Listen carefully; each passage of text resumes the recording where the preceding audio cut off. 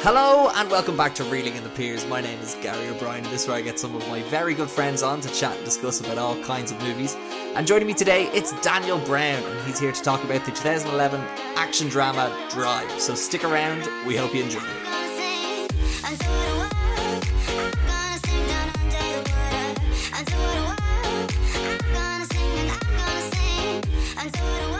Mr. Daniel, how are we? How's it going? Thanks for having me on. It's a pleasure. You're one of you probably hold the record amongst all the guests I've had on in that I've known you the longest. Well, that would make sense because you've known me since I was born. Yeah, exactly. We are in the much like Vin Diesel and any of the characters from the Fast and Furious movies. We're family. Yeah. A Fast and Furious reference right off the bat. Okay. So Daniel is my cousin, and you studied film in TUD, and you're finishing, formerly aren't you? DIT, yeah. So you know lots about films. You've good taste in movies. You picked this one for starters. So so note to self, Gary: no Fast and Furious references. No, I wouldn't say that. I think I just didn't think that would be the first one. Fast and Furious off the bat was a bit of a whirlwind, but no, yeah. So I should probably put down this bottle of Corona I prepared before that. Corona, lime, family, and cars. That's an apt description of Drive at times. Exactly, and that is the movie we're talking about today. So you came to me with this one. What made you pick Drive? Really, it's because I've been obsessed with it since I've wanted to do film. So I wanted to do film practically as professionally. Since around third year, fifth year, so around like 13, 14, 15 years old. And Drive was always this film that I knew was this like film school, film student like club, as in like if you were into Drive, you could be a film student. So actually when I was younger then I hated it because I thought that every film needed to be engaging and interesting, like everything had to be Tarantino practically. Everything had to be Reservoir Dogs. But it wasn't until around the first year of college that I decided to like really get into art house cinema, which would be considered that. And yeah, I just fell in love with it generally due to Ryan Gosling, the direction. You like a bit of synthwave, do you? Well, that's another thing. This, I think, kickstarted a huge synthwave movement, and we'll probably get into that later about the like influences that this film has ever since it came out.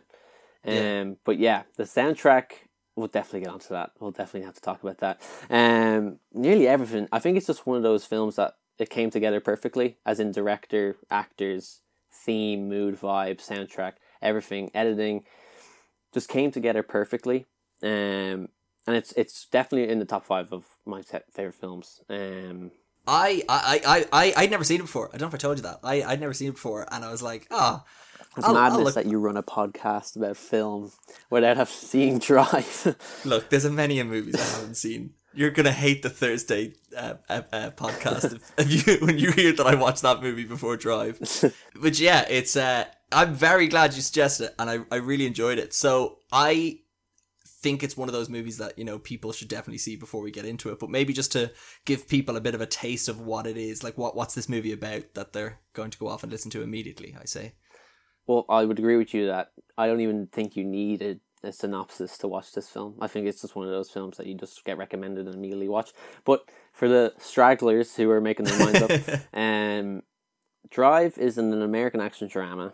Action may be overstepping the term. Yeah. But it follows a man named the Driver only. He does not have an actual name.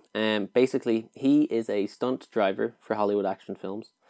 But he moonlights as a getaway driver. So the first line of dialogue is practically, you have me for 5 minutes, no minute before, no minute after. He doesn't carry a gun, he drives. And that's what he does. And then it's the kind of devolution of his life from a stoic hero, getaway driver, like anti-hero. Into the crime world. He kind of gets it mixed in with some gangsters, some mobsters, while also this relationship with a neighbor played by Carey Mulligan, which really complicates things when his ex-convict husband comes back home. I don't want to really give any more than that. Yeah, like that's... All I'd say is that you're in for one hell of a ride, really. But I think is that not the tagline of one of those Fast and Furious movies now that I think about it? I want to say that this and a Fast and Furious had the same tagline. This and No Country for Old Men had the same tagline. Definitely, which was, No Country for Old Men. No is clean getaways. Definitely not a Fast and Furious film. No Country for Old Men.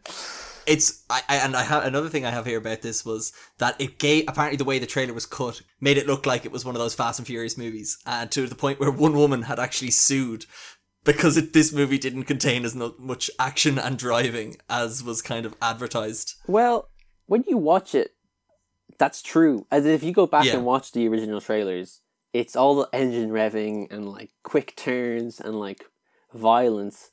It really isn't that. That's like 20 minutes of the film. And the film's only an hour and a half. It's not that long. But maybe something I'll get onto a bit later about some of the pacing of it. But I think what doesn't you're not prepared for when you go into it is just the lack of dialogue and the pauses and stuff, and it makes it very tense to watch, and you don't expect it when you have kind of such a thrilling opening with that sort of like semi-chase scene and stuff, and then you don't really see much driving after that. I feel like that might be the point then when we discuss the opening. So this will be me telling people, go away, watch Drive. It's an hour and a half long. It's on. You can go watch it on YouTube. It's $2.99 to rent. It's definitely worth it. Right, opening scene, Daniel. Hit me with it. What are your prestigious, excellent, snobby movie thoughts? Well, I'll hit you with one right now. I think it's genuinely one of the best openings to a film ever. Agreed. I think it rivals Touch of Evil, which I don't know if you've seen. It's the Orson Welles. It's the ending of Noir, basically. That has like a really like intricate opening sequence, which is phenomenal. I think this is the best opening to a film since then, and that was in the 50s, I want to say. So yeah, it opens basically with the setup that I described earlier, where he's on the phone saying, "I only drive, you have me for this amount of minutes, here we go." And in that hotel room that he's in, we see him mapping out the LA roads already. The basketball game is on the television, and him like throwing his phone is in, like, he's very professional. He's not gonna call or like get another phone call. He's like in this job, and that's him for the night. But even just the opening with the map and the TV, it's already saying so much of how like methodical he is as a character without even having to say it. I think what this film really excels in is how much it says without saying anything at all. It really... Absolutely. It's a less is more film, and that less can really, I would say, irk people.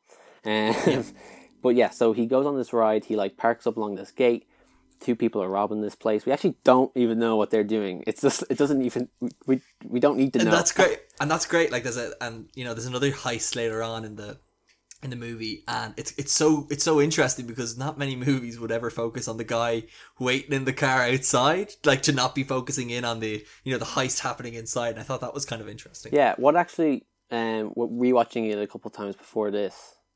Just a quick aside. How many times have you seen this movie? Oh, I don't know. I would say it's over 15 at this point. Oh, wow. And the thing is, it's an hour and a half. It's not that long. It'd be different if this was a 3-hour boring... That's like a Netflix season of The Crown, nearly. Like 2 episodes of The Crown, maybe, yeah. What was interesting, rewatching it again, was you recently did Baby Driver. You talked about Baby Driver. Yeah. And the similarities between him waiting, putting his watch on the steering wheel, wrapping around, knowing that he only has 5 minutes, sitting there, and that's all it is. It's just him sitting there, looking around. You hear the basketball game from the original TV playing again. And the difference is night and day, really, because night and day in the sense that one set at night and one set at day. But also, he just sits there stoically waiting. No nervousness on his face. Even when like the one guy comes in, like one of the robbers gets in and is like waiting on the second partner, and is really, really tense, don't know where he's going to show up. Yeah, he's just sitting there looking around waiting for him. That's all it is. Where in Baby Driver, he's doing all these like tricks. He's like mapping with the song, and then like when the gunfights go off, he's like really like shaken up and still ready to go. And I think that says a lot about this film. As in, I feel like Baby Driver is kind of Drive with like a personality, and that's not to dampen Drive. It's to say that Baby Driver really is like an entertaining Drive. Yeah.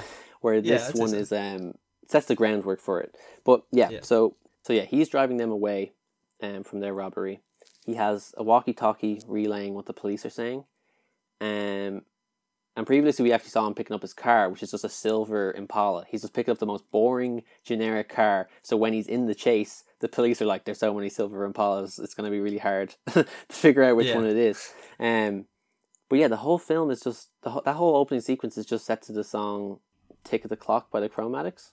Mm-hmm. And we'll get into the soundtrack later, but that like just driving beat alongside him just driving and kind of ducking in and out of light away from the police and creeping up behind the police car at one point, and the robbers are like, what the hell is this guy doing? But he knows exactly what he's doing because it's the last place the police are going to look is behind them. He just turns off and then eventually gets spotted by the helicopter spotlight like going directly onto them, and then it kind of kicks into gear.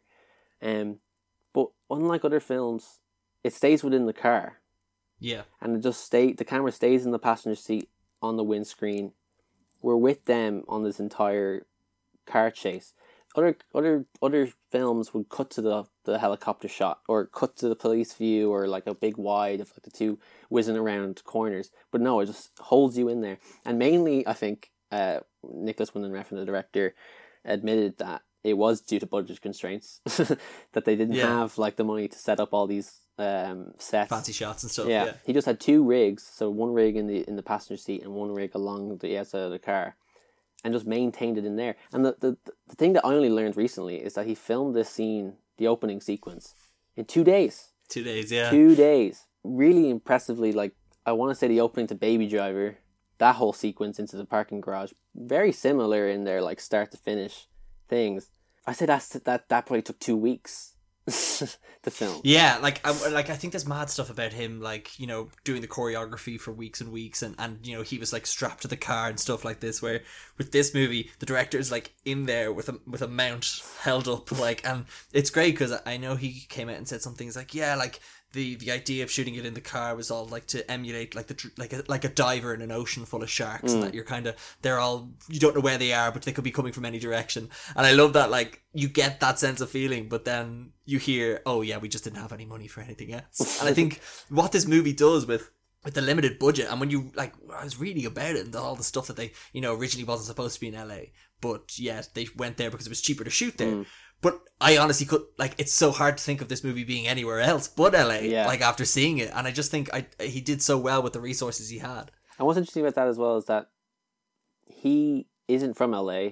He's a Danish director. This is his second American film. After Fear X in like 2003, so like 9 years after that, he finally made Drive. And he had no idea what LA was like. He didn't know what it looked like. He didn't know what the vibe, the feel was. And he only knew that from driving around with Ryan Gosling in pre-production. Which is really impressive because I feel LA is such an important character in the film itself. Yeah. And yeah, you're right. You can't set it anywhere else. So yeah, we follow him throughout the streets.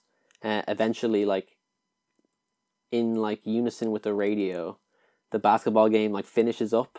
Yeah. And so he timed that.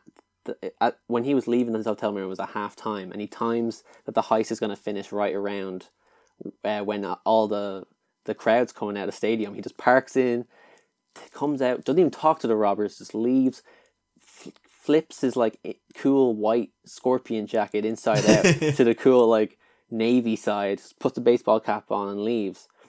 And that says so much about him, is that like he doesn't care what happens to them now. They could get caught and it's not his fault. Like that's him done. He got them away where they needed to be. That's it. He didn't take off those driving gloves though, and that was my thing. When I saw I was like, clearly no one's going to a basketball game with driving gloves on. Yeah. He's your man. Get him, pick him up. Also, he like sidesteps a policeman at the opening as well. Like, if you want to draw attention to himself anymore, he's like sidestepping and like looks back like, oh shit. And then we cut to the opening sequence, which again is alongside an incredible song, Night Call by Kavinsky. Oh, I've been blaring that since I've watched it. Like it's unreal. It's unbelievable. That was actually the editor's idea, to have this song in it. But yeah, the opening sequence is just city shots, like from a helicopter, like kind of dissolving into him driving around a nice city, just with the music blaring, and like Ryan Gosling and Drive coming up in hot pink. Yeah. Risky Business pink is like what I found out it was inspired by. It's just indulgent, like that 2 minutes. Your film is only an hour and a half long, and you're spending 2 minutes showing what actors and like what they do. That's all you're doing to a really, really good song, but it just works. And and this film really just there's no better example of us having the balls to do that type of thing, to let it breathe and let it just he's just gonna drive around the night to this fucking banger of a tune. And it's gonna work, and it's gonna be iconic, because that song has like nearly 250 million streams on Spotify or something like that. This film really brought that song to the world. And just an interesting thing, like something I took from it, and I you know this from me, I'm a big fan of James Bond movies, and though I wouldn't say this is a James Bond movie in many regards, what I kind of felt though was it has that same format in a way, in that like you have your high speed kind of thing at the beginning, and then you have like your James Bond theme song, and it's kind of what I took from it is like that's the same structure, in that like this whole 2 minutes was like a James Bond theme, like where they just showing all the credits, they're just playing the song.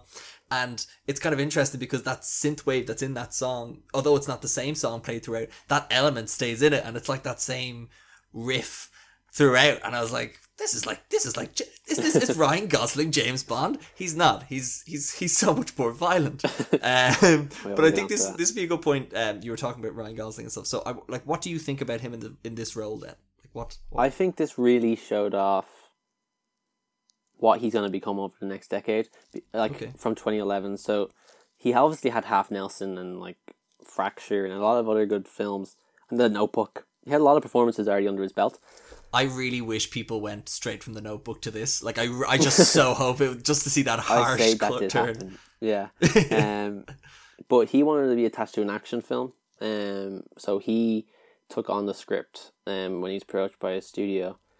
This film was actually originally meant to be directed by Neil Marshall and have Hugh Jackman as the lead. Neil Marshall, who directed Descent, a fantastic horror film. Then he went on to like do not the best work, and then ended up doing that terrible 2019 Hellboy film. So I'm kind of... Oh, did he do that? Jesus. I'm kind of glad that this didn't get into his hands. And Hugh Jackman, I just don't think would work. Hugh Jackman's too... No. He's too charismatic just by sitting there. Where Ryan Gosling... Yeah, and it'd be too like Logan, but doesn't speak as much. Like he'd be too much like Wolverine. He'd be like, you would just think he's trying to do Wolverine. I'd feel from it. Yeah. But I hadn't seen much Gosling before this, and I would say this was like... not against what he would usually do, but it's probably the most unique of his performances to that point. I think it definitely put him on like the leading man hero map, I want to say. As in like he can hold a film on his own. And it kind of led to like a lot of films in the next like 10 years of him being there and not really saying much. Like in like First Man, for instance, he basically plays the same character where he kind of just says very few words but brings so much to the role. So yeah, he was the one who actually connected Nicholas Winding Refn to this project. Okay, cool. The director. And then everything else fell into place then. But he just has this really creepy energy to him. Oh, it's... like he's so warm at times though as well. As in the bit when he's like fixing the car and having those like the blinking contests with Benicio. Yeah. In like the elevator and the dealership, and then bring them home, and like that beautiful, beautiful sequence when they're driving through the LA flood, the flood tunnels. Not the flood tunnel, I don't know what they're called. I don't know, the bit in GTA. That's what I just recognised. With the song playing, like he looks like he's very happy, which is, again, to the character, is new to him. He's used to being the cold, violent, like gets what he needs to get done type character, and then this woman Irene and her son Benicio kind of open him up. So Irene is Carey Mulligan. Carey and Mulligan. Benicio is like her kid, and they meet, and this is before the kind of the ex-con husband kind of shows up into the picture. Yeah, they're next door neighbors, and like she's kind of shown at the start in like the sequence, and he kind of just sets up that they're neighbors, and it's not till he like fixes their car that they kind of start to like hang out, but yeah, he like you see all this warmth in him, and then you get to that diner shot sequence where he's just eating pie by himself, and a guy clocks him and walks over to him and like, hey man, like we did a job together. You drove my brother, and like he was in jail and he died, and I did 23 or 5 years or something like that. And then like he just like turns very coldly. He's just like, how about you stop talking or I'll kick your teeth down your throat and shut it for you. And you're like, oh my god. And then he goes back with Irene and all that, and he's warm again. And I don't know how many actors can actually do that realistically and like believably. He does it in many other films as well. Ryan Gosling does have a talent for that, but that's not to say that he's the only good actor in this film. I think everyone who's cast in this film brings their A game. There's not really a couple on screen that says so little to one another, yet it's so believable that they're into each other than Irene and the driver. Absolutely. They probably share like 20 lines between each other, but you already believe it. Like most other films would do all those shots of them looking longingly at each other and thinking about one another, and also put dialogue onto that. Where this film goes, you know what? They're going to say a few things, they're going to look at each other all the time, and kind of awkwardly laugh at one another and joke around and smile. That's all it needs to be. Granted, there is a scene where a song plays called Under Your Spell, which basically spells out their entire like I can't eat, I can't sleep, I can do nothing but think of you. But because we've only had those looks and glances and stares, that makes it believable. If you had dialogue on top of that, it would be grotesque and too lovey-dovey. Yeah. And against the character as well, because like he only says, I have it here, he only speaks 116 lines in the whole movie. That's 891 words. That's all he says in this movie, like as the leading man. And I was kind of saying it to my flatmates when I was watching here. It's all the things they don't say, I find. Do you know what I mean? Like all the times they look at each other and they're not saying anything. That's when you feel their connection the most over what they're saying, which I really loved. And one thing which I was hinted to earlier, when it comes to the pacing, the timing, I think everything lasts 1 second longer than it should, and I loved it. Every look is too long. Every pause is too long. Like 1 second maximum long. The scene in the elevator, the doors close 1 second later than they should. Stuff like that I just really loved. The unnervingness of it all, but in the sense when it's trying to create tension, but when it's trying to show how much these two characters love each other and care for each other. Because like when you think about it, and just skipping ahead slightly in that, like when Oscar Isaac comes home, Kerry's Mulligan's character's husband, I'm very bad at remembering character names, Irene's husband, what's his name? Standard Gabrielle. Standard Gabrielle? Yeah, because she says that, and he says they actually described their meetup for the first time, and then she like her joke. That is creepy. Her joke is like, where's the deluxe version?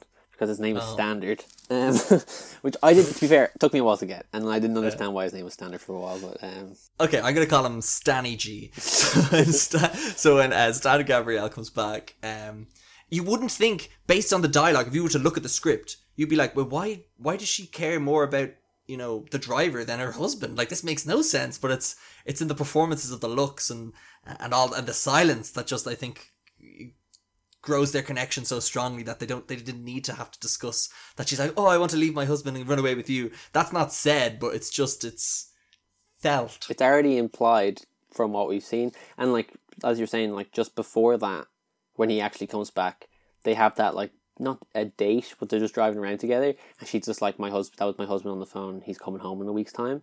Yeah. And then there's just like 20-25 seconds of them just looking back and forth of just like sadness and defeat. Like they're just defeated, but they don't say it. They're just like, he's annoyed that that's happening, she's annoyed that that's happening, and you can tell that the two of them are just broken about it.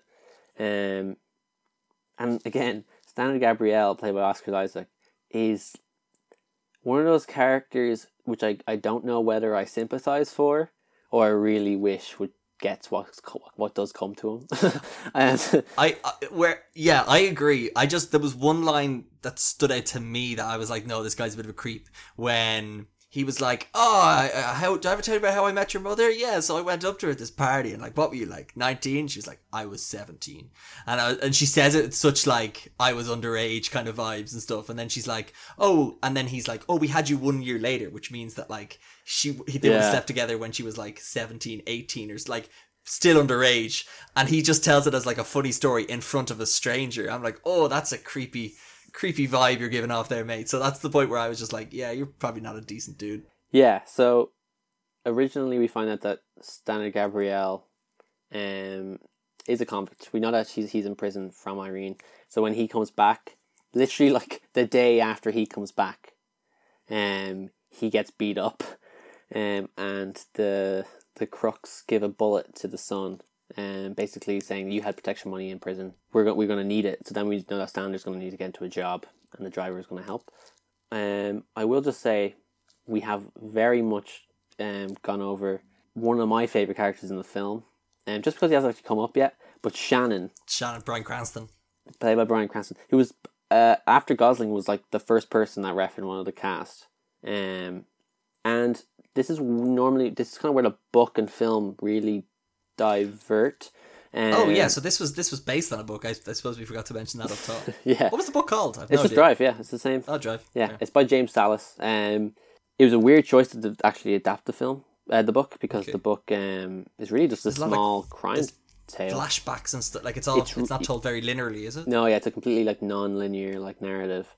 So the writer, Armando, I have his name here somewhere.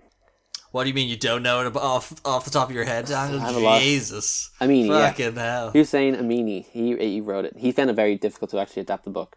And this is where it kind of diverts in a sense, because Shannon is kind of an amalgamation of the three father figures that the driver has in the book. Oh, wow, okay.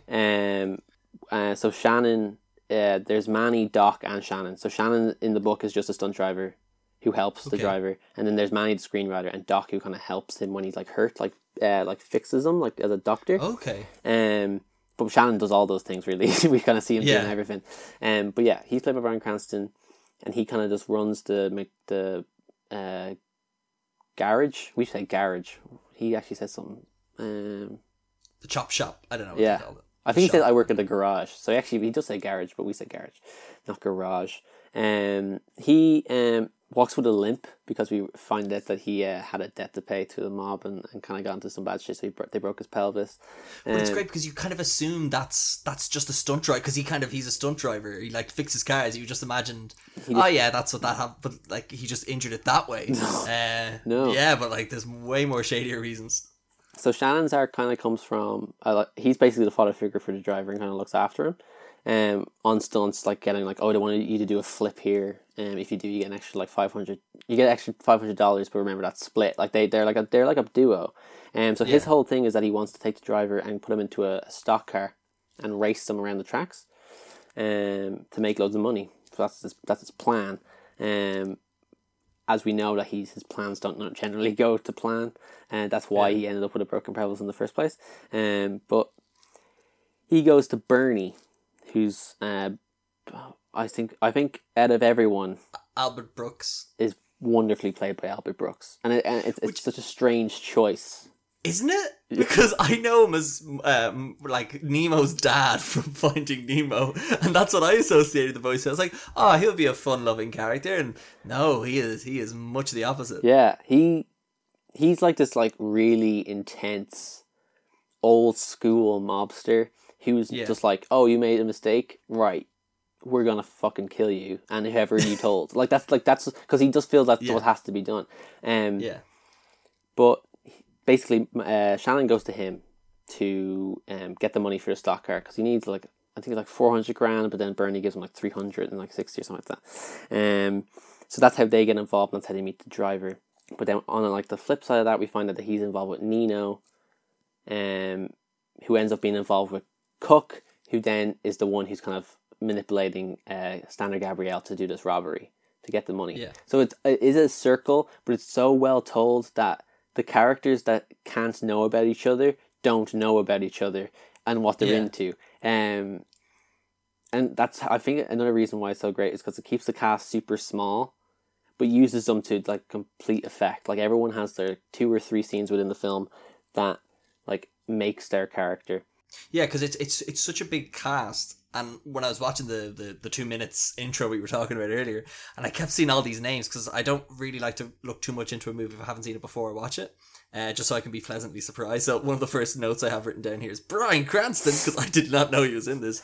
Because when you think about it as well, 2011, that would have been like Breaking Bad. Yeah. Like peak Breaking Bad. So like I feel like he could have got whatever movie he wanted, this and Godzilla, obviously. But this obviously must have attracted him quite a lot. One better than the other, obviously. But you just look at the cast, you're like, how the hell did they get it? But like you say, they use them so wisely, time-wise. It's an hour and a half movie. You don't feel like any characters really shortchanged too much. And it also is helpful when a few of them don't make it to the end of the movie.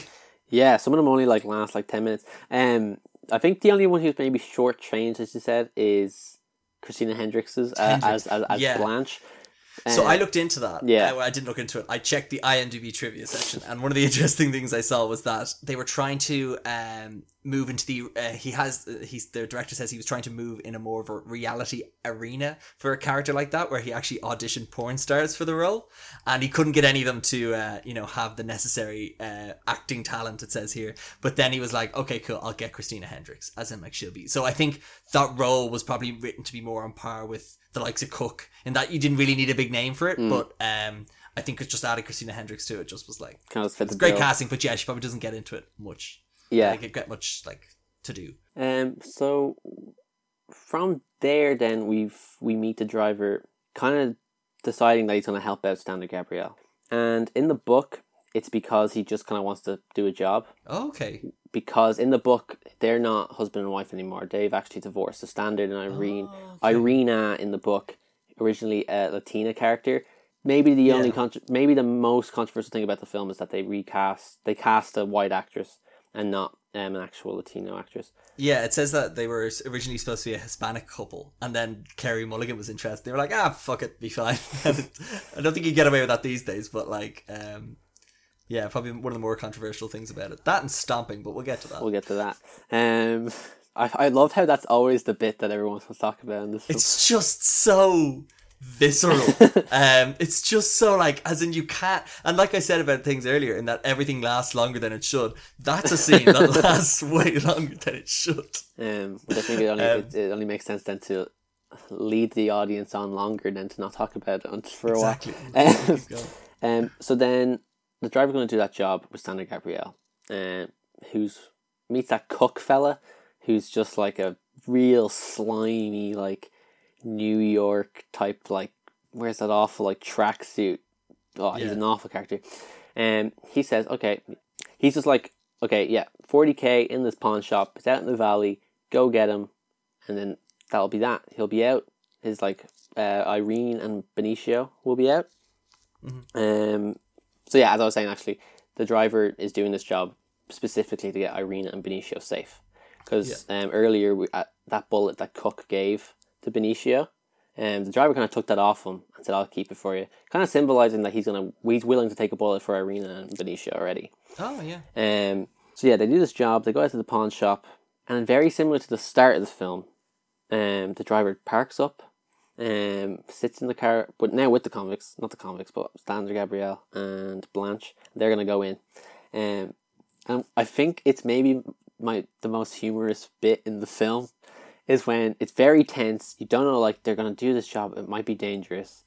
And then he, like, puts his watch around the steering wheel. He's like, I'll see you in 5 minutes. The way he's like, and then he's just like, I'll see you in 4. It's like your dad waiting for you when you're when you go into, like, I don't know, when you're at, like, I don't know, like some practice, like swim practice or rugby training. Yeah. Like, I'll see you at this spot in 40 minutes time. Don't be late. Stanley Gabrielle's like, okay, I'll see you in 4, which isn't the best rebuttal in my opinion. Yeah.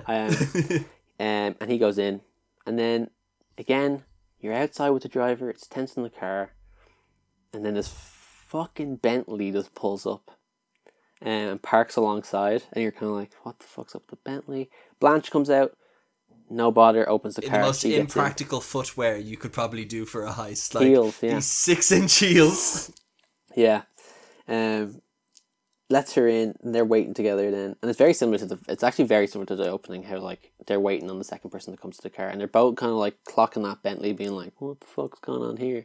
And then Standard strolls out, he's all G, walking out, and then just like bang. And I think Nicholas Winding Refn actually had a habit of doing this, because I've recently watched his show on Amazon Prime. A gunshot will just come out of fucking nowhere and will blast your eardrums out. So Standard is holding his neck, and then he gets gunned down. So he just fucking dies.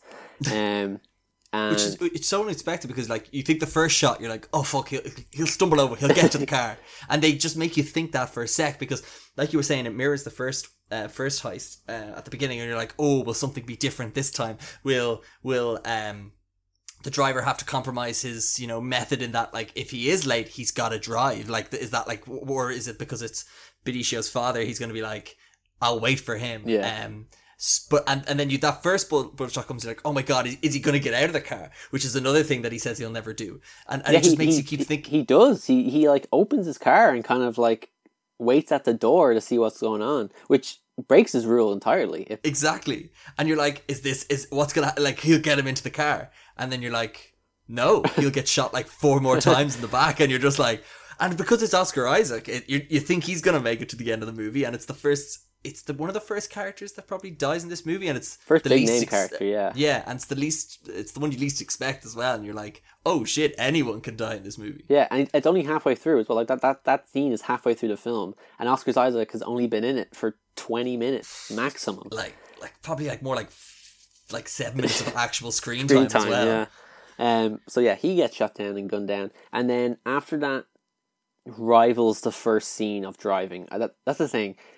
For a film called Drive, when they actually do drive, it's really well shot. It's really visceral, and it's. I disagree. Oh, okay. This is the first thing we'll disagree on. I didn't like I felt like there was I understand the visceralness, and I understand it was very close to the ground, close to the car. I just felt there was maybe one or two too many shots to try and convey a urgency to it. I don't know. That was something I'd written here, that I felt like it was cutting a lot, I thought, but. Yeah, I think it doesn't cut as much as like to really go to the start, the Fast and Furious films, where it's like gear shift, steering wheel, pedals, gear shift. It's not like that. My only gripe with the scene is that it like jumps locations very fast. As in, like, he spins out of that car at that road, drives down. There's one cut of them like chasing each other, and then they're in a mountain. You're like, okay. Well, that I as a man of the world who's travelled, I've actually been to LA, and it's kind of like that. But also, so one, like, I love this movie for that reason, because it reminded me when I was in LA, and it was nice nostalgia. Although I wasn't going around stomping on people's heads, that not that I'll publicly admit anyway.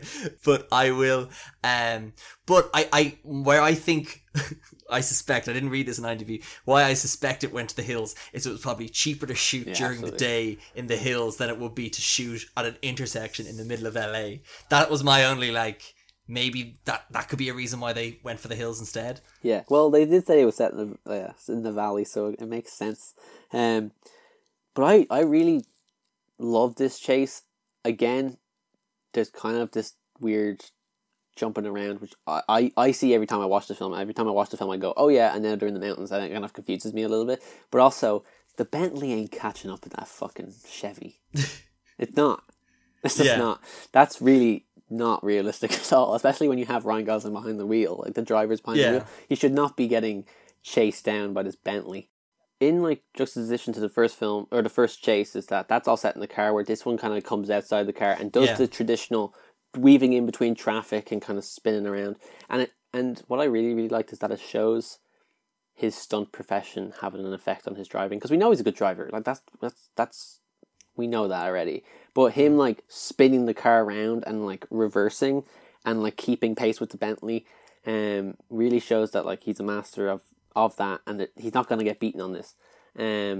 He spins round, the Bentley can't do the same turn at all, and just fucking like slams the barrier, which then cuts to the motel scene, where again we see a very, very cold driver, and where that warmth was with Irene and Benicio is completely dissolved with the Blanche scene. Yeah, and what I loved most about this movie is because it made me forget how cold he was. Because you see that at the beginning, and then you don't see it until the diner scene. And then you, like you say, you're like, and I just love that. I love that this movie made me forget how cold he was at the beginning, because that was it's hard to forget a first impression, and this movie like made me completely forget a first impression. To the diner scene, where you're vaguely reminded of it again, and then you're, like you say, you're back to the warmth and the methodical nature, and then this scene is, you're just like, oh, this is exactly who the person I expected this movie to be about, and haven't seen him since the opening scene. Yeah, so they're in the motel. They're kind of like camping out so they don't get like followed, or just to hunker down while this all happens. On the news, we see that the Standards murder has been like reported in the news. Mm-hmm. So we kind of see Irene's perspective, and he's like ringing Benicio, being like, she talked to the police, and like the driver's like, I'll bring her back. See you later. And I love that she didn't shed a tear. I like, that was a scene where you would expect the character on here. That's what you'd expect. You'd see a single teardrop or something like that, and I love that she just fed up. She just was fed up. Exactly, yeah. And like just as I said earlier, it's what she's not saying, and I really love that scene. Just one shot. And so then, like, he's talking to Benicio. He's kind of like, "Hey man, what's going on?" Like, he's okay. She's busy. I'll call her later. Hangs up, and then kind of turns around and goes like, "How much money was meant to be there?" Whatever. So they're meant to get I think they're meant to get 40 grand for Standard's debt. It ends up being $1 million. And so then we find out that Blanche and Cook has set this whole thing up with the Bentley to rip them off, get all that money off them, and like kind of like step on Standard and the driver.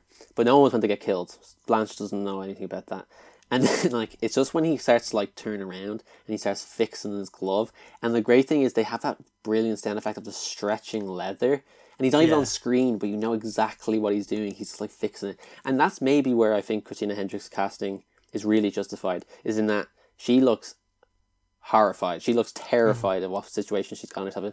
As a character, I believe that like Blanche has been in horrific places before, and we know she's a very damaged person, but she looks scared now. Yeah. To the point where he like slaps her, and it's violence that is really shocking. It's just a slap, but it's just like the power behind it and like the menace behind it, and it's a show that he wants to save Irene and he wants to save Benicio. He is willing to fucking beat up a woman to get information that he needs to get. He's cold. And it's just kind of like him holding her down and going like, you just got a fucking boy's father killed. All the story is. So we find out that Cook set this whole thing up. So then he's like, okay, we're going to go to Cook. She goes to fucking fix herself up after the fucking slap that she just got. To the point where we see that she was texting someone. And at that point he knows that he's in like shit now. Something's going to happen. And it's just like really nicely shot where he's just on the bed and you just see a movement go across the window and you know there's people here. And though we've had some violence with Gabrielle being beat up and him being shot down, like those are kind of violent. Yeah, it's not even on the same scale as what happens to Blanche, where these are Cook's henchmen that do this, and yet Blanche is involved in this, but they're just like, no, bang, and then her head gets blown off. Interestingly enough, her like death masks are in a scene which we will get to.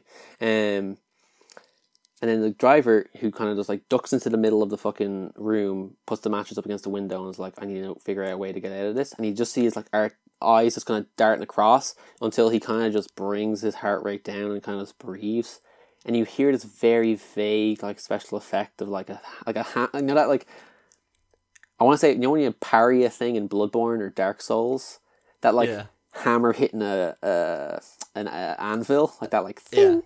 Him like thinking, okay, I need to do this, and he just rushes into the bathroom, and it's one of the explosions of violence that happens in these films. Like this film is tame in its content most of the time until it hits. There's 3 or 4 times where it just explodes into violence, where he just rips the curtain rail off, like stabs him. He like, there's a lot of blood. The guy who shot Christina, like. Yeah, and then or Blanche there in the bathroom, and he just turns around and blasts the other one away, and he's like covered in blood. And as you were saying, it lasts so long. They linger on him for like 45 seconds to a minute of him just like drenched in blood, just being like, I just did that. And he doesn't seem at all affected by what he just did. Yeah. Like a really, really violent act. Because it's in that shot when he realizes there's the movement of the curtain, and like you say, when he's breathing, it's all like, it's not like, there's no panic, there's no distress. It's all like, I do this, then I do this. It's so like, I'm going to lift the mattress up, then I'm going to make my way here, look after this and it's so like, I'll just do that and I'll be safe then. And like, it's just, there's no like, none of it looks improvised, which I think is so impressive. And that, like, how many times has he been in a motel room, the exact same situation has happened? Yeah. You know what I mean? It all like, I'm going to like carry out this and I'll be fine then. And he does it, and it's just like, okay, job done. He's like, he knew he was going to rip the curtain rail down and put it through that guy's chest when he went into the room. But it doesn't look like, there's no like shot where he like looks to it, grabs it. It's like, I'm looking at the guy, like it's instantaneous. And I just, like, I don't know if maybe that's poor stunt coordination, that like he's supposed to maybe play it up like he doesn't know what he's going to do, but it, like he looks as if like, I think in like his cold, like calculated turn and shotgun, like he literally just turns and bang. Like it's not even like turn, aim, bang or anything like that. Or we see a shot. We don't even see the guy who got shot. We just hear him fall over. We don't need to. We just know that he's like so calculated. He's so methodical. He knew he was going to be there and just shot him. So at this point, then he has the money, so he wants to kind of just give it back. He doesn't want it. And then I love the little scene where he's like in the car, kind of getting fixed up from like getting kind of shot at one point in the motel room, and Shannon's like, hey, I can have the money for you, I'll keep it, don't worry, it'll be all safe. And he's just like, shut up. He just wants to give it back. To where we see him kind of threaten Cook in the strip club with the hammer, and it's the sound effect of the hammer. It like, that's the thing, the style of this film is heads and tails above everything else.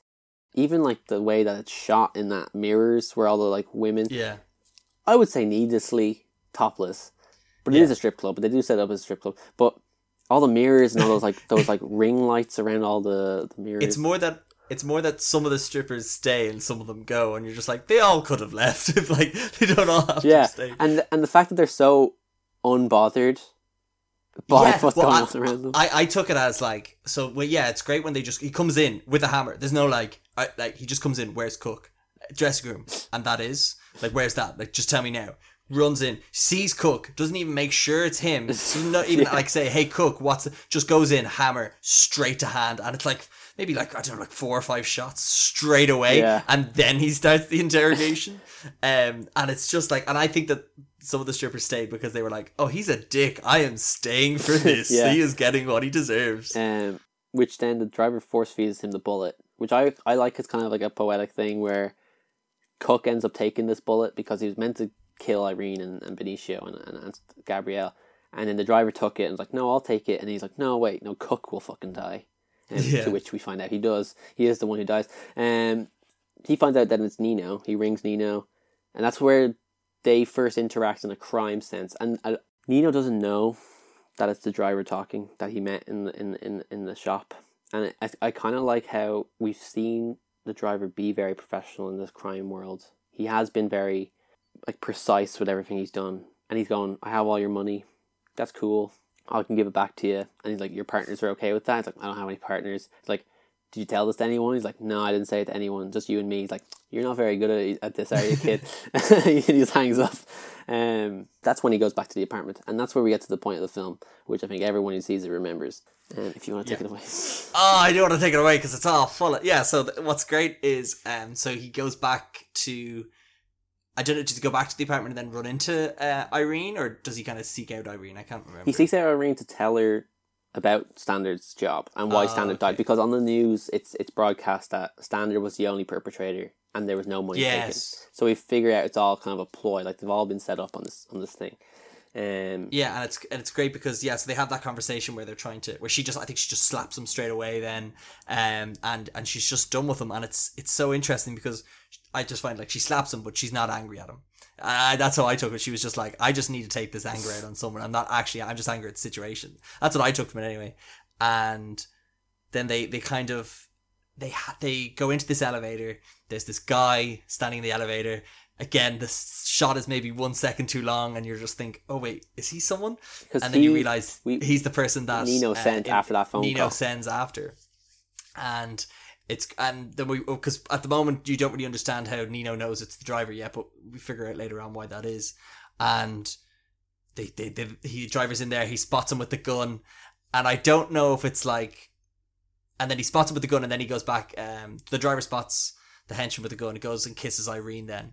And her husband has just died. She's been told this today. It's happened today. But it's happened. And you don't know, is he trying to like play for, like, stall for time? Is he trying to like make this seem like an act like they're a couple? And it's like, oh, well, I'm like, I can't shake this guy down in front of his missus. Like you don't know if he's a distraction, or if it's just how the driver feels. And he's like, I'm about to do, what I took from it was like, I'm about to do something awful, and you're never going to see me the same way again. So I want to kiss you for you to know. I want you to kiss the man that you think you know, and the man I'm trying to be. But I'm about to stomp this motherfucker's head, and you're not gonna like me after that. And yeah, so the lift goes down. They get to the ground floor, and there's just this tussle. They fight. The driver gets the henchman on the ground and just stomps his head to mush. And it's great because you don't see it initially. You just see him stomping, and you're like, oh my God, calm down. And then you see the mushed head, and you're just like, whoa, no, I didn't think you'd see it. And it's great because, again, IMDb trivia section to the rescue, in that apparently that scene was supposed to be longer and not as edited, but apparently it was severely edited because the Raiders were like, the ratings board was just like, no, you can't have that. That'd be NC-17 if you see that. There's a lot of discussion about this scene because this is, I think Nicholas Winding Refn described this scene as the heart of the entire film, as in he tries to put a heart scene in nearly everything he does, and this is the point, because it is the talking point of this film. I think this is really the scene that people remember, and the way he turns around and kisses Irene, the like lights fade and the music kind of swells in. Normally we're used to this kind of like thumping synth like soundtrack and score, but this is kind of like angelic and kind of breezy and kind of like, what's going on here? And then like the light all goes golden, and then it goes back to normal, and then the violence ensues. So people kind of are like, is this just in his head? Does he actually kiss her, or does he immediately just go for him? And then he wishes. I don't agree with that because that's lame, and I don't think that's true. I just wanted to acknowledge it. But what's really interesting about him beating the guy's head in is Nicholas Winding Refn contacted Gaspar Noé. And I don't know if you've seen Irreversible. I looked into this guy after I'd seen this scene was influenced by him, and that seems about right. Yeah, the thing is, where this film cuts away, and like there isn't, I have seen an unedited the original edit of the elevator scene. I think I've seen it somewhere. Have you? It's somewhere on a DVD somewhere that I've seen. And it's just more hits basically, and it shows a bit more because the film is like a second and then it's off. You remember it's like it's a second too long. It's immediately ingrained on your skull forever. Like you immediately remember it. But it's definitely ingrained on your man's skull. Yeah, if he has one. Irreversible was the Gaspar Noé film that like he needed inspiration from, because in that scene, a similar thing happens to one character where a fire extinguisher replaces the foot, and they don't cut away from it. They do show the full thing, so it's really funny how like the way that directors work, that he just fucking rang up Gaspar Noé. I was like, hey, by any chance, you know how you did that fucking skull crushing bit? Because I'm going to do something similar in my film, and I'd like to know how to do it, make it look nice. So after that, then Irene leaves the elevator, and this is the last scene that they physically share with each other. They do have a phone call later on, but she's just standing outside the elevator looking in. And like his look when he turns around, like he just he has like a hunchback, and he's like turned around, and he's like shaking in his head, and like he's sweaty, and his blood all over like his end of his torso. And I saw it being kind of related to how like a werewolf kills, like how like he just turned into a monster and just like ravaged this dude, and that's what he looks like at the end, because he does look like a monster. Like I have it written down, and he's like, it's like the, I don't know which one's which, but it's like the Mr. Hyde to the Dr. Jekyll, as in it's a monster. And like you're saying about being the heart, like it's great because it's the most violent he is in the movie, but it's the closest Irene has been in danger. And I think that's like, it's in it, like he will carry out violent acts to protect Irene, and when danger is closest to him, that's when things get most violent. So yeah, like I think that's when you see the true heart and the true motivation of this character, in that it's like protect Irene and Benicio at all costs. Yeah, it is. That's why I love this film so much, is because the first opening scene is so great. The other car chase, the heist, this scene in particular, the soundtrack, it's just so perfect. And I think the elevator scene is one of the most perfect scenes I've seen put together. Yeah. Especially when it's just in a contained, it's just a box, that's all it is, and it's so simple. Yeah, it tells such a story just within that tiny few minutes. And then we find that he goes to Shannon then, because obviously he's like, why the fuck did they show up in my apartment? How the fuck did they know that I was there? And then we find out that Shannon was talking to Bernie, who relayed this whole information to Nino. And that's kind of how it came out, that they figured it out that way. The driver is pissed off at Shannon, not because he's in danger. Yeah. He actually doesn't seem to care about that. He just seems to care that they know about Irene now, because Shannon, obviously, being kind of the dim-witted character, lovable but dim-witted, told Bernie and everyone about Irene as well. So he tells them to flee. Unfortunately for Shannon, Bernie catches up with him. And I know that the head stomping scene is really uncomfortable. Shannon's death, I don't like. It's so gross. I can't. It's not even. It is gross. So what happens is Bernie just like gets like a switchblade and like just slices down. Oh, sorry. Yeah, it's a straight edge.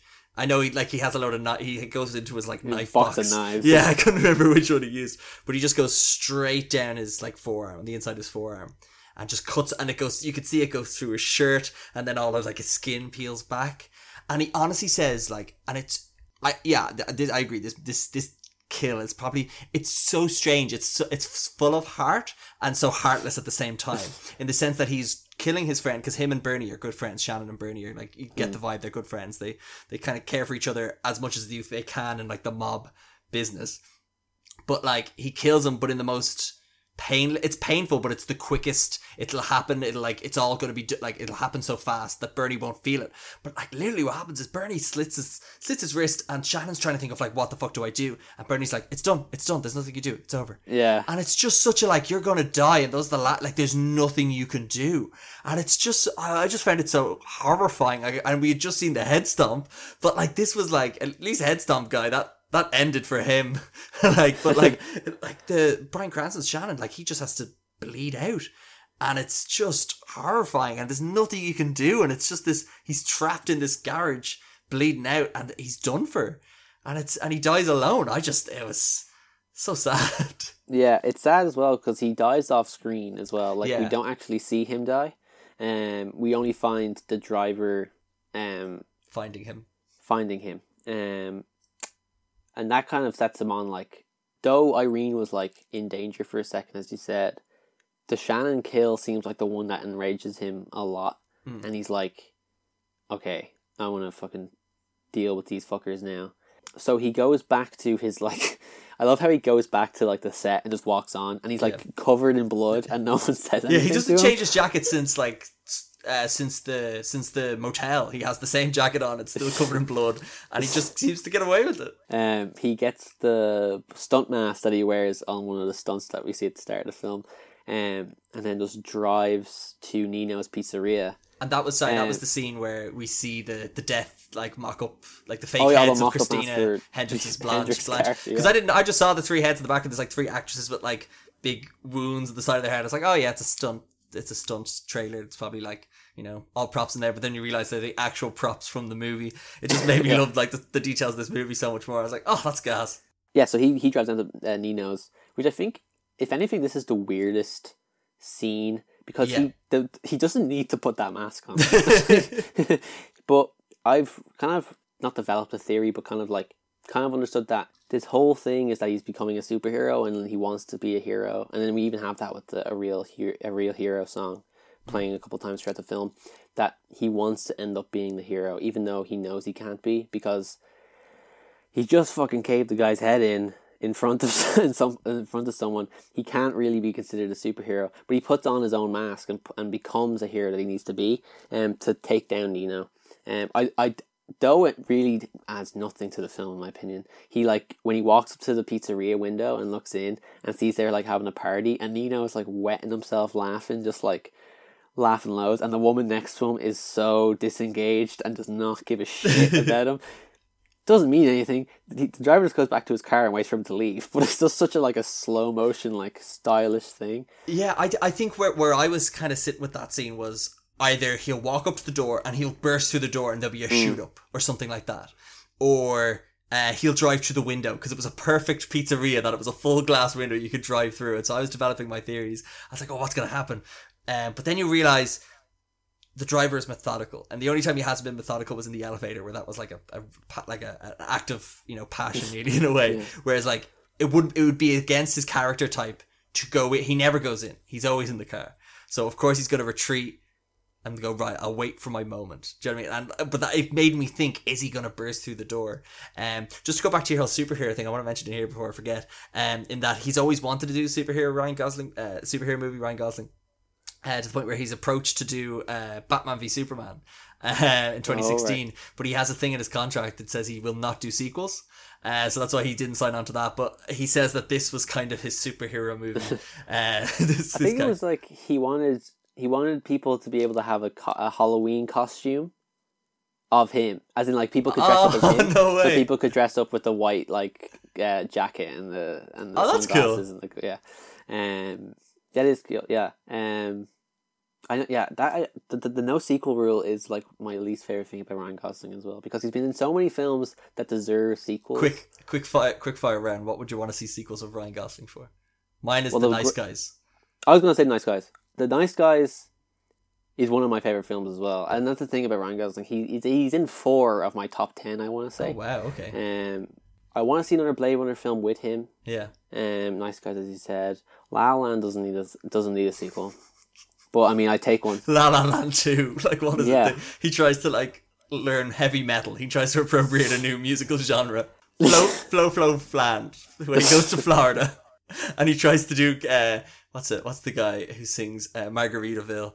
I don't know that. He tries. Oh God, yeah. I don't know him, but yeah. He'll never do a sequel to this anyway, which I'm very happy about. I don't think it needs a sequel at all. He just drives into Nino's car. And I feel like he does that because he sees Nino and he's like, Nino's a big dude. He's played by Ron Perlman. He's a giant man. So he's like, I can't take him on 1-to-1. The guy in the elevator was easy. This guy is huge and he's a gangster. So he drives into him, injures him. And then there's a really lovely bit of score work from Cliff Martinez. Apparently the score by Cliff Martinez was one of the last things added to the film. Originally, the guy who works for the Chromatics, he's in the Chromatics and Desire, who's in a lot of the songs in the film. He kind of created the soundtrack, but he also wrote an original score for the film, which went unused, and then they used Cliff Martinez's. So in this scene, we hear the song Rubber Mask, I think is the name of it, and it's just this pounding reverb and it's just a driver walking down the beach to just fucking drown in the sea, and it's just it's only 2 colors, as in it's only really blue and white is what we see because it's on the sea. The beach. Because he crashes into Nino and he stumbles down a hill and all of a sudden it's one of those things where they're in the diner, then they're in the hills, now they're on the beach because Nino has been knocked out of the car and he strolls towards the beach and he tries to escape the driver by heading to the ocean. I didn't really get that bit, but I think people read into that in a sense that we later, I think it's the scene after this, we hear about the frog and the scorpion story, and so people believe that Nino is the frog, and ends up drowning. The frog. Well, the people are confused about. People don't agree on this on the internet. Who is the scorpion? Who is the frog? I think people assume that the criminals are the scorpion. Okay, so what I'll kind of briefly do is I'll explain the story anyway, just for anyone who doesn't know what it is. So basically, it's a fable about a scorpion and a frog, and the frog agrees to carry a scorpion across the river if the scorpion promises not to sting the frog. The scorpion does promise, but halfway across the river, he stings the frog anyway, saying, "It's my nature," and they both drown. So where I'd read it on IMDb, I have done for all of my research, which I think is interesting in that the driver is the frog of the story because he carries and drives the criminals, the scorpions, around in his car, but is inevitably dragged into their destructive world, i.e. stung, leading to everyone's downfall. And the driver's jacket has a scorpion on the back, just as the frog carried the scorpion on its back. But then where people disagree with that. Okay. Maybe saying Nino is the frog was wrong. I'll take that back. Yes, I'll take that one victory. What I'll say is that people don't agree what the driver is, because it makes more sense that he's the frog because he has a scorpion on his back, and that makes sense what you just said. But the violence that he has, he wants to love Irene, he wants to be with Irene. That's his like frog side, but it's in his nature to be a criminal, to drive, to kill, to be violent, to drown Nino. As in, like, that's why people think he's the scorpion as well. And then he has the thing is, you could say, oh, he has a scorpion on his back, he's the frog. Yeah. But his scorpion on his back could symbolize that he's the scorpion. Yeah, and I think it's a bit of both. Like, I think he is both. I think he is carrying his own burden, i.e. the scorpion, on his back. Like I was saying earlier about the Dr. Jekyll and Mr. Hyde thing, he's both. Yeah, I do agree with the fact that he is both. But yeah, I think the reason they set that at the beach is so that they can because they can kind of just tie in that fable for good. Like it's a bit of a stretch, but okay, that's fair. And that's literally drowning the scorpion. Okay, yeah, that makes sense. Yeah, but we aren't done then, and this is where I think the subtlety of the film, as in like, the film can be very subtle with not really telling you what the people are thinking, only exchanging looks and kind of just a mood, but then can sometimes be so like on the nose, but because everything else was so subtle, it doesn't jump out at you as much as it would do in a normal film. But then the driver rings up Bernie and basically tells him about the fable. Who's the last person alive, pretty much. It's just the driver and Bernie. Yeah, in the criminal sense. You can consider Irene is still kind of in the picture, and Bernie kind of uses that against the driver. But he basically tells him about the fable of the frog and the scorpion. And I kind of love that, because you could have been Nicholas Winding Refn could have been so brilliant and gone, you know what? I've kind of implanted all these seeds about the scorpion and the frog. I'm just going to leave it there. But at the very end, going like, do you ever hear about the story about the frog and the scorpion? Like, just screaming at the audience, going, "This is what we're going with." So they decide to meet up then, because Bernie wants the money, the driver wants the money, get rid of the money and get out of it as much as you can, and get Irene safe. So the two of them share a conversation in this like Chinese restaurant. This is like the culmination of the film, because Bernie's basically saying, "Where's the money? It's out in the car. Okay, we'll go get it." Bernie's like, you can't get out of this. This is it for you now. You will not be able to live normal life. Irene is safe now. She's going to be G. But for you, you're going to be looking over your shoulder the entire time. You won't be able to live a normal life, basically. And what I thought was interesting was Bernie's like, look, nobody knows about the girl but me. So, look, once this is done between the two of us, we're good. And I love that he literally makes the mistake that Nino gives out to the driver about making earlier on in the movie. He's like, don't tell me that you're the only one that knows this information, because what happens is they go out to the car and Bernie then stabs the driver in the stomach, and it's just this like nearly like this rage of just like, oh, I can't believe I've had this money, and just stabs him. No precision, no accuracy, and the driver just gets stabbed, and he's just like, okay, well, you've now told me that, and again, it's that methodical thing. Okay, you've told me that if you die, Irene's safe, so I'm just going to kill you. And he literally, I think he just goes like straight for the neck, and it's just like, it goes from this like blind raging stab to I've just kill you. It's the same thing with the curtain rails. Like, I just stab, neck, done. You're gone. Like, but what's really cool about that whole ending scene is that it's intercut between the conversation and that. As in, like, we're seeing them agree that they're gonna, like, this is it. Once this is done, we're both out, and it's all G. And like, but it's intercut with them like stabbing each other and like killing each other and kind of ending it for real. It does go a bit artistic then by shooting into the shadow, not showing the two die. They just, or the two stabbing each other, just showing the shadows. Yeah, I thought that was interesting. It's an interesting way of doing it. I think that was generally just to avoid it being a bit boring and them just stabbing each other, because we've seen so much of that throughout the film. And then that kind of then wraps up all this. One thing I just want to say about the last scene as well, just very quickly, which was the lights on the driver, because I noticed whenever he was in like during a lot of the heist at the beginning and any sort of stuff set at night, there was like this blue kind of shade on him, which is like chill, cool, like he's in control, he's calm.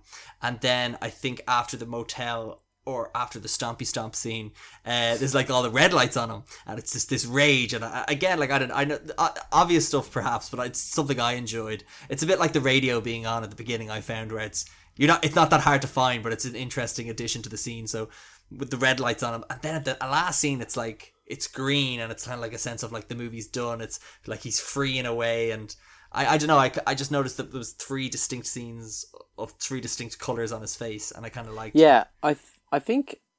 Well, firstly, I do think the cinematographer Newton Thomas Sigel has to be kind of commended because it is a beautiful looking film and it was nominated for a good few awards.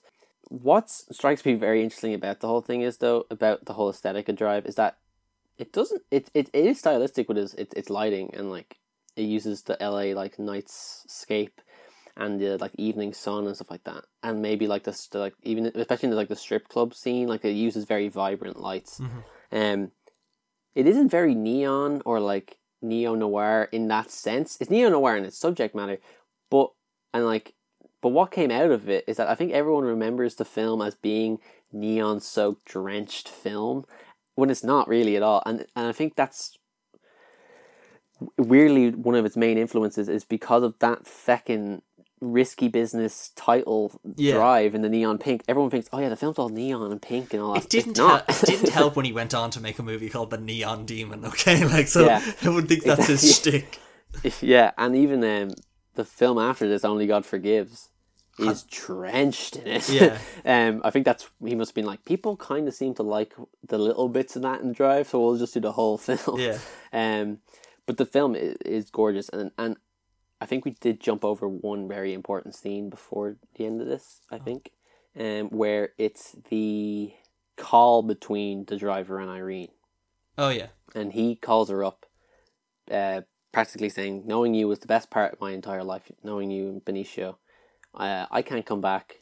You're safe, though, and goodbye. And I fucking hate that because I really like those two together. I think they're actually like, they do like genuinely like love each other and have great chemistry together, and it's just such a shitty thing that the driver's nature and the environment that he was dragged into completely cuts him off from able to like be with Irene. And I don't really buy into soppy like couple shit, so I think because it was presented in this way, I care a lot more. And even the shot before, really the last shot, is Irene going up to his hotel room or his room apartment and knocking, and then not getting any answer because you don't know. You think as the watcher, like, oh, maybe he went back to grab something, and they'll see each other one last time, and then the next shot is him in a car, and you're just like, oh, he's never going back. And then we kind of hold the camera just holds on him. We know he's been stabbed, and we know he's hurt, but we don't know if he's dead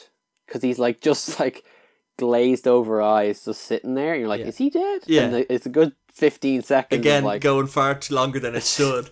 But no, he kind of just revs up his car, drives off, leaving Bernie with the like stack of money, where the song A Real Hero fades in very slowly, and you kind of hear the hint of it, and then it kicks off then with him just driving into the night, and that's really the end of the film. And I think it does technically lends itself to a sequel. As in, it leaves itself open-ended. But Nicholas Winding Refn, I think, said himself, the film's end is so imperfect, it will never get a sequel. Yeah. I think that's like so like funny that he's like, yeah, everyone wants a sequel, and it easily could be done. Yeah. But no. I wouldn't want to see one. I think it was too imperfect, too perfectly imperfect. Of an ending to in my opinion ruin with another movie. They could write the best script ever. I just don't. I know people always say they're like, oh, like who cares if a sequel comes out? You still have the original one. I'm like, that's true, but it's not knowing what happens, which is one of the best parts of the ending. Especially because I think it's just such an amalgam of so many things going right. Like literally everything was pulled off correctly, like casting, acting, soundtrack, everything. Yeah, and like you wouldn't be able to replicate it. And I think that Nicholas Winding Refn has tried to replicate it in his other films, and his Amazon Prime show, which I haven't finished yet, but my god, he's really stretching, and he's really testing my patience. Too Old to Die Young. Okay. Again, it has all that style and that neon and that like people don't say a lot, but they look at each other a lot. It's just not Drive, and I think Drive really is the culmination of all of that working. So I don't think he would be able to do a sequel. I really think that no one will be able to make a sequel correctly. But yeah, that's why it's the best movie ever made. Yeah, and like, and I think it's interesting, and I don't know, it's hard to say, but I always think that like, or one of the things I think about it is like, I can't imagine another director doing it. I definitely can't imagine another actor doing it, because like Ryan Gosling, I know him from like, he's in Crazy Stupid Love, he's in Blade Runner, he's in The Nice Guys, and he's such range. Whereas this movie, I was just watching, I was like, I haven't seen anything. I haven't seen any other movie. I know he has other movies like this, not like this, where he kind of plays the same character, but I haven't seen anything like it. And I'm just like, I was discussing it with my flatmates, and they were like, yeah, he just kind of doesn't really have a purpose, and he doesn't really say a lot, and he kind of just stares. And I'm like, yeah, like that's what Clint Eastwood made a career off of. And I'm like, there's very few actors that can convey that. And even the small things of like, and it only became so noticeable. So I'll wrap this up eventually. But one of the things I loved, where it's like, you don't really notice how soft spoken he's being until Oscar Isaac comes in and is so harsh with his words, and it's just such an energy that he's disturbing the peace of this movie. And I can't imagine. Maybe it's so fresh in my head, I just can't think of another actor doing it. Which just, again, I don't know where it ranks in my all-time top movies, but it's definitely one of the best movies I've seen in a while. Yeah, and I think it's a testament to the director having faith in his cast as well, because apparently it took ages to write. I had a few drafts and it changed a lot. And when they went into production, they only had like an 81-page shooting script, which isn't that long. It's only like an hour which is why they just left so many pauses. But apparently there was dialogue between Irene and the driver, loads of it. Yeah. But they just refused to be like, no, we wouldn't say that. And like, I feel like we should just like, basically, I don't want to act today and I don't want to say my lines. I feel like just stare at each other for a little while. But no, they were just like, having the balls to be like, okay, we won't use that dialogue. We'll just convey it through movement and looks. Yeah. And then what's really funny is that Bryan Cranston saw that they were doing that, and he was like, okay, I'll talk loads and I'll ad-lib loads of dialogue just so it fills all those gaps.